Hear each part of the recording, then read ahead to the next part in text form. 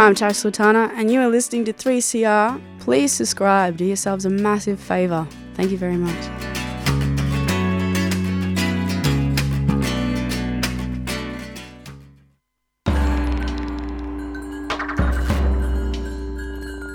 You're listening to 3CR's Renegade Economist with your host, Carl Fitzgerald, as we investigate the role of landlords, bankers, and natural monopolies through the eyes of the commons.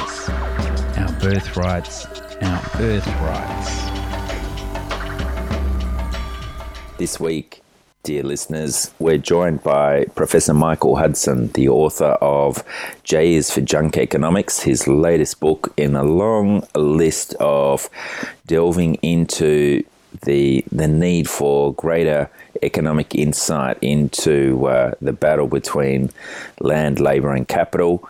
He has a particular focus on the role of the banking system and high finance and how that has encircled the economy to push the rest of us to work harder and harder. So, Michael, J is for Junk Economics, your latest book. It's all about building people's economic literacy. What has been the response in light of this need you've uncovered? Are people recognizing this is a big gap in the progressive movement's understandings? Yes, largely because the progressive movement hasn't talked much about finance or about rent. They're still focusing on as if the whole fight is between labor and employers, and they don't realize the role of debt in this, and they don't realize what the banks and what Alan Greenspan recognized, that one of the reasons that employers are winning the fight against labor is that workers are afraid to go on strike, or they're even afraid to complain about working conditions because they're so deeply in debt for their mortgage debt, their credit card debt, that if they go on strike or they're fired and they miss a single payment, their credit card rates jump up to about 29% a year. Banks can foreclose and demand the whole mortgage be paid. They're evolved from wage slaves into debt peons. And that's very hard for people to realize. It seems that almost everybody likes just a single enemy. And in the 19th century, the enemy were landlords at first, and then the enemy in the 20th century became industrial employers. But nobody realizes that both the landlords and the employers end up paying most of their revenue to the banks as interest. And people don't think of the banks as being a separate actor in the economy. They think of banks simply oiling the wheels of commerce and helping the economy finance itself, when actually all they do is load the economy more and more with debt and slow everything down.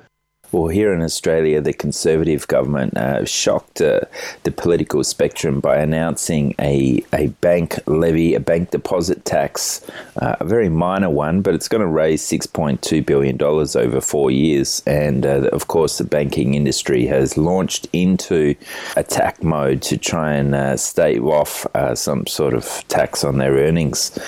I think the banking industry has been surprised, though, by just how strong a public support there has been for a tax on them.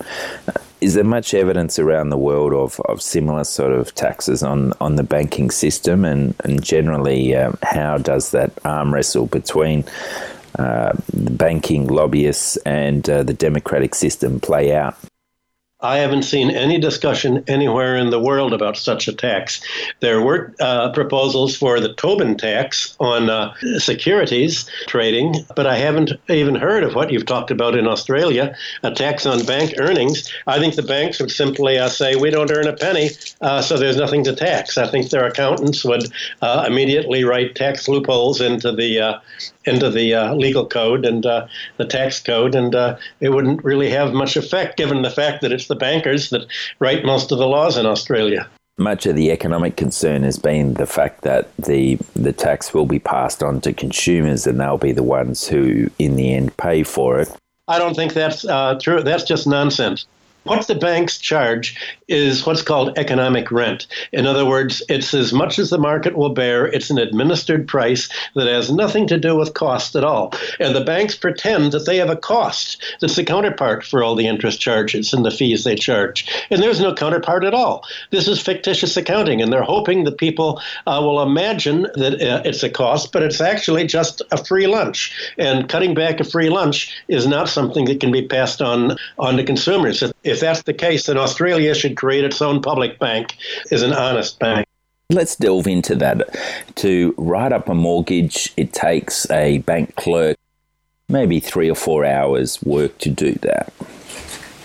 But then over the next 25, 30 years, the length of the mortgage, consumers end up paying $180,000, $250,000 plus, depending on the size of the mortgage. Is there much of a movement to relate the actual cost of writing up that mortgage to the cost of repaying your mortgage? No, there's almost no way to even calculate that. For instance, it takes the same amount of time to write up a $10 million mortgage as it does to write up a $300,000 mortgage. All you do is fill in different numbers, and that's why banks would rather make a large loan than a small loan, and that's why it's easier to borrow $1 million than it is to borrow $10,000. The ethical banking movement in Australia is slowly growing. We have ethical superannuation as well. We have industry superannuation groups. Do you see the growth of these types of banking and finance superannuation industries is going to become integral to this groundswell movement to wind back the easy profits in these particular spheres?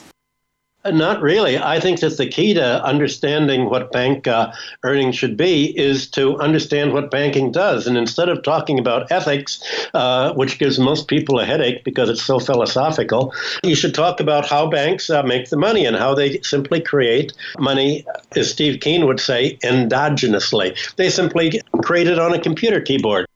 And a government could do that just as well. And the only kind of ethical banking that there could be really would be a public sector bank. It's a natural monopoly. It belongs in the public sector.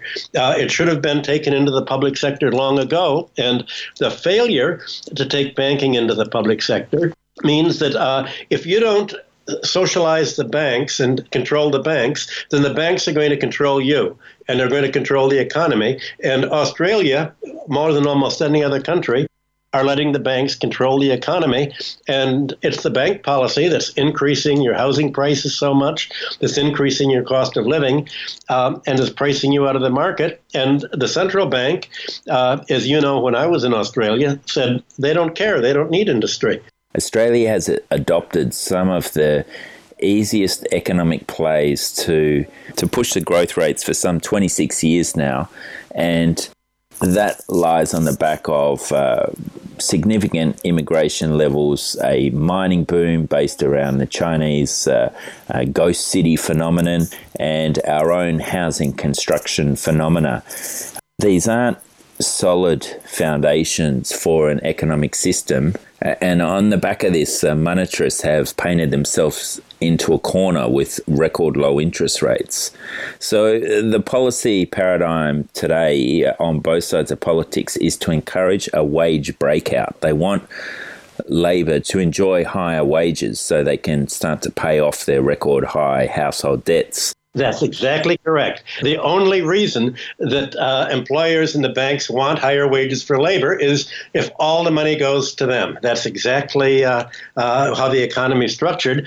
And so you could talk about economic growth, but all the economic growth is not growth of living standards or for the people. It's not economic growth simply because the price of your house goes up, or you're exporting more iron ore to China. The price of the house goes up. It means simply that you owe much more debt. And so what's grown most of all is debt, not the economy. And in fact, debt's growing faster than the economy. So on a net basis, is this really growth at all? Or are you depleting the economy just as you're depleting the iron mine? You're on 3CR's Renegade Economist, and this week we're discussing with Michael Hudson the state of economic play. Check his work at Michael-Hudson. Highly recommended to grab a copy of J is for Junk Economics, his latest book. So, Michael, I hear your concerns of the banking system, and we often have this tussle here on the Renegade Economists. What is more important, the banking or the land game? And when you study Australia's system of national accounts, you can see that the taxation on labour and capital amounts to some $265 billion last year. Banking profits were around about $32 billion, which is significant. But the value of Australia's land increased by $258 billion itself. So there's a huge amount of money that's being enjoyed by the land system. And sure, that's what's contributing most of those $32 billion in banking profits. But with monetarists, the most dominant economic ideology of the last 30-odd years having painted themselves into a corner, where do you see some meaningful fiscal policy developing? What do you mean by meaningful? I guess the meaningful fiscal policy is to reduce taxes on land altogether, to reduce taxes on finance so that the entire tax will fall on labor. That's what the neoliberals convinced Russia to do with a flat tax and a value-added tax that only falls on labor. You say, what's more important, the banks or the landowners? It's the bank credit that has been bidding up the price of land. So when you say land valuation has gone up, the debt valuation goes up by an equal amount because all of this is borrowed money that's pushing it up. And the higher the land prices go, the more interest rates have to be diverted from the economy to pay the mortgages on this higher-priced real estate. So much money has been paid that it has enabled the banks, like the natural resource owners, to buy control of Parliament and say, shift the tax on to labor. We need a value-added tax. We need to tax consumers. We need to roll back the pensions so that we can untax real estate, untax finance, and polarize the economy more quickly. If you abolish the land tax and the real estate tax, that will really spur Australian growth tremendously because the banks will have even more money to lend people against real estate, and the real estate prices will go more, and you can say that Australia is growing even more. Everybody will end up for banks. It'll be a utopia. How sarcastic you are. And with this growth in the FIRE sector, what you call finance, insurance, and real estate, I saw an interesting graph recently. The international trade is now less of a growth driver than before. Something I would have thought is contrary to the sort of free trade mantra we live within. I'm not sure what the free trade mantra is. My book on trade theory, the whole idea of free trade is basically junk economics, and I've written books about this. My Trade Development and Foreign Debt is all about it. Free trade merely means dependency. It's a slogan for don't feed yourself, for most countries, buy your food from the United States, become dependent on the countries that have monopolized food supply and high technology. And it's a slogan to convince other countries not to develop their own economies. For instance, most of the economic models of free trade that make it appear scientific are mathematical, and they all go back to Ricardo's example of trade between England and Portugal for a wine for cloth. And that's when England was becoming the textile manufacturer of the world through the Industrial Revolution. In Ricardo's example, if Portuguese will just not industrialize, will stay as peasants on the land growing wine, they will get even more benefit in this model than the English cloth makers. And so the idea was to convince Portugal and other countries not to industrialize, let England industrialize and create an industrial monopoly and essentially become dependent on it. So it's all a attempt to justify the existing status quo. So the lead nations all like free trade. it doesn't help other countries catch up. And whilst this concentration of the finance, insurance and real estate sector continues to grow and overtake economies, we're getting to the stage now where there seems to be a bit of a division in the American economy between Wall Street and even the real estate sector. And there's a bit of a battle that's starting to evolve there between companies such as Blackstone Capital and the National Realtors Association, concerned about the growth of the newest form of securities in America, the rental-backed mortgage securities. Do you know much about this recent concern with the SEC probing the bond deals undermining these rental-backed mortgage securities? Let's take a step back. All of this began when President Obama promised to write down junk mortgage debts to the actual amount that could be paid by the homeowners. As soon as he got in office, he broke all of the promises, didn't write down the debts, and led 10 million American families to lose their homes through foreclosure.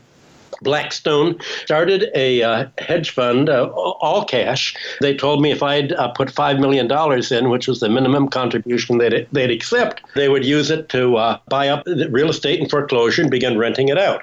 So first of all, they bought all of this real estate, fixed up some of the houses, and then began renting it out. And the returns were very high, 15, 20% a year. So once they bought all of this property, the next step was to do the opposite of getting rich by debt leveraging and borrowing. They then packaged these rent-yielding properties into big securities and sold them as income-yielding securities. I think the SEC is largely concerned with the management fees that are charged for all of this and how much of a rake-off of the rent is being taken by the underwriters and by Blackstone and the owners as compared to what the buyers of these securities actually get, and who bears the risk in case the renters default. It just seems so much like the build-up to the last crash when we had all these AAA-rated bonds that were being reviewed by Standard & Poor's and so forth, and now they've got something called broker price opinions on the value of these single-family rental homes whose rental payments are being used to underpin these new bond deals. And they're just apparently doing drive-by assessments, probably using geospatial analysis as well to value these properties, and they're overvaluing them so that Blackstone can borrow more money and buy more homes. And when that sort of behaviour is then combined with Fannie Mae, the government borrowing arm, giving Blackstone Capital $1 billion in cheap finance. So this is a government body that's meant to be supporting affordable housing. Instead, they're supporting the commodification, the corporatization of the rental market. If this is happening in the background and sure, they can access this finance under this manner, but interest rates are at record lows. Why are they bothering to go through the bond markets to borrow when they should be able to borrow rather cheaply? They are borrowing cheaply. The bond in Europe, for instance, the interest rate on junk bonds in Europe is 2.8%. It's almost as low as government bonds. There's so much money that's been built up, not only by the 1% that does most of the savings, but by pension funds and institutional capital, that there's nowhere for this to go. They're looking for any outlet they can get, usually as intermediaries for other investors. Well, it's just staggering that barely 10 years since the global financial crisis, so many gateway cities are back in bubble proportions.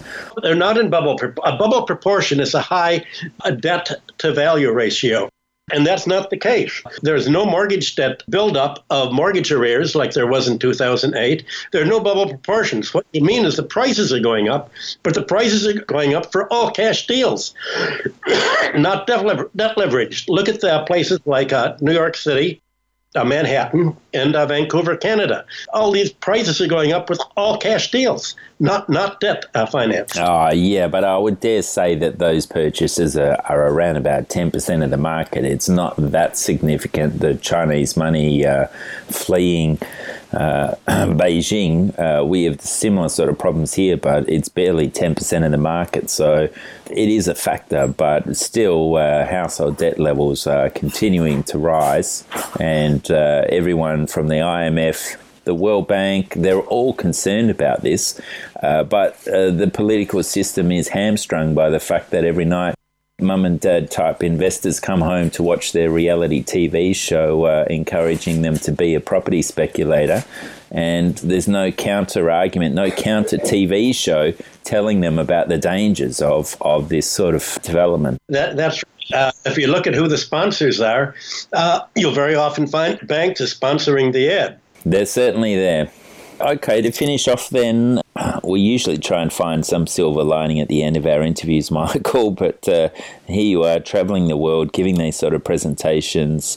Are you feeling like post-Occupy people are really getting serious that they need to get a handle on a suite of policies that can placate both the right wing and the left? There's not really any vehicle for people to express the views that you and I are talking about now, except the internet. So we have a number of internet sites that discuss this, but you're not going to have it in the mainstream media. You're not going to have it in mainstream television. And there's just not an awareness of how to think economically, because there's this euphemism of junk economics and this miasma of terminology that's intended to mislead voters. And that was Professor Michael Hudson from michael-hudson.com, michael-hudson.com, the author of J is for Junk Economics, and so many other key articles and books, as you've heard for many years here on 3CR's Renegade Economist. So, yeah, we always have some good debates, and our age-old battle over what's more important, land or monetary reform. They're certainly both super important.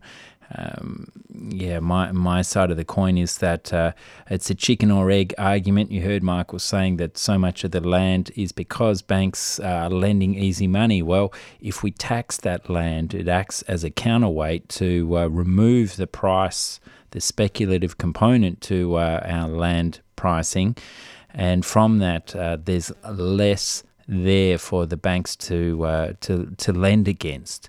And when you consider that some 70 to 80% of all bank loans are mortgage related, and out of those mortgages, the land component is some 70% of each mortgage. If we were to reduce that back to maybe something around the 30 to 40% level, then there's obviously a lot less underwriting the whole banking framework, so that sort of endogenous money creation cannot be created at anywhere near the same rate. But I certainly agree with Professor Hudson talking about the need for greater competition in the banking sector, and the role of public banking is something we sorely need. Who knows what would be happening with bank fees if the Commonwealth Bank of Australia still was a public bank. It's hard to think that it was barely 30 years ago it was a public bank. Now we have some of the highest bank fees in the world and the greatest market capitalisation virtually in the world, our big four banks. And throw Macquarie Bank in there and put a bank levy on top of that. And we've got our latest round of screaming hyenas crying poor that this bank tax is really going to hurt them, and it's going to be the end of the Australian economy.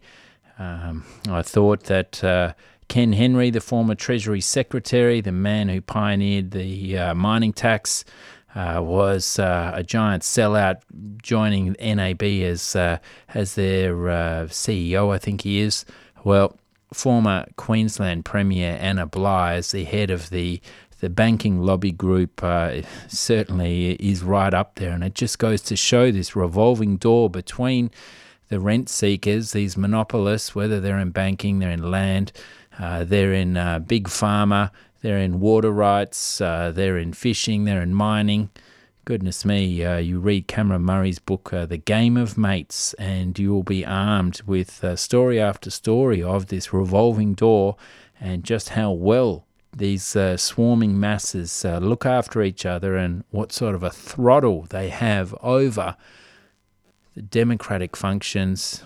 This is reinforced by the media, complicit in their one-eyed delivery. It's just a horror zone when you think about it. Hopefully, listeners do find some solace in this show by the fact that it helps unpick some of these huge macro trends that have us looking in our wallets on a Friday night to squirm in embarrassment to the thought that they can't go out and see their mates because, sorry, I spend too much on my rent. Well, if we did channel the tax system, if we did redirect the tax system away from penalising us from working and towards enforcing some sort of repayment back to the community for the value of location, life would rapidly become a lot easier because no one would be able to avoid paying their tax. And those who live in the best locations would pay more. And it's the fact that those who do live in the best locations actually enjoy greater capital gains, generally on a numerical level, but also in many instances as a percentage gain as well. The gains are greater in these prime locations with the view of the sea, a view of the park, near a fantastic library or a hip new cafe. They're the ones who benefit. So this is why I'm starting to fear that Australia, one of the only places in the world that still has a land tax system, that still values their land, doesn't conflate it together with the buildings to hide the value of land like happens in most of the Northern Hemisphere.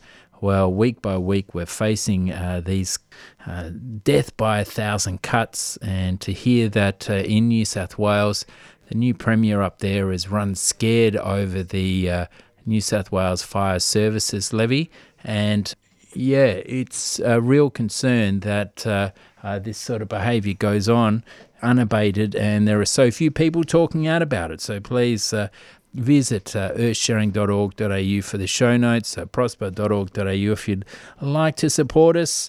There's just so much that needs to be done. I've almost taken it as a mental hazard opening up the newspapers because there's about 20 different issues each day that need to be addressed from this unique perspective.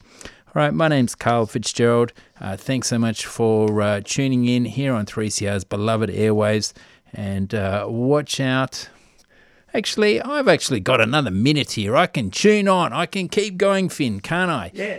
This could be the most important. It could be the most important 1 minute to go. Correct. But it's something that if we have more of these public banks or ethical banks, there'd be competition within the banking industry, so that this belief that the big four banks are just going to pass on the tax, well, if they did try to, people would leave their bank and head over to Bendigo Bank, head over to Members Equity, some of these other type operations. So that's what we need, more competition in these big ticket industries, and with that we can start to scale back some of these impositions on our economic freedoms.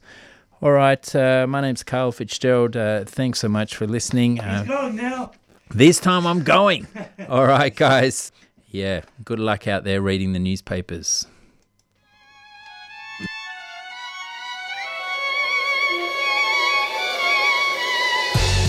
Hey, what's up, y'all? This is Paul Miller, a.k.a. DJ Spooky, straight out of New York City. I'm checking in with Australia on 855 on your AM dial. And remember, community radio is subscription-sponsored, and I think it's incredibly important to always remember that it's a different perspective. Check it, community radio, now and beyond.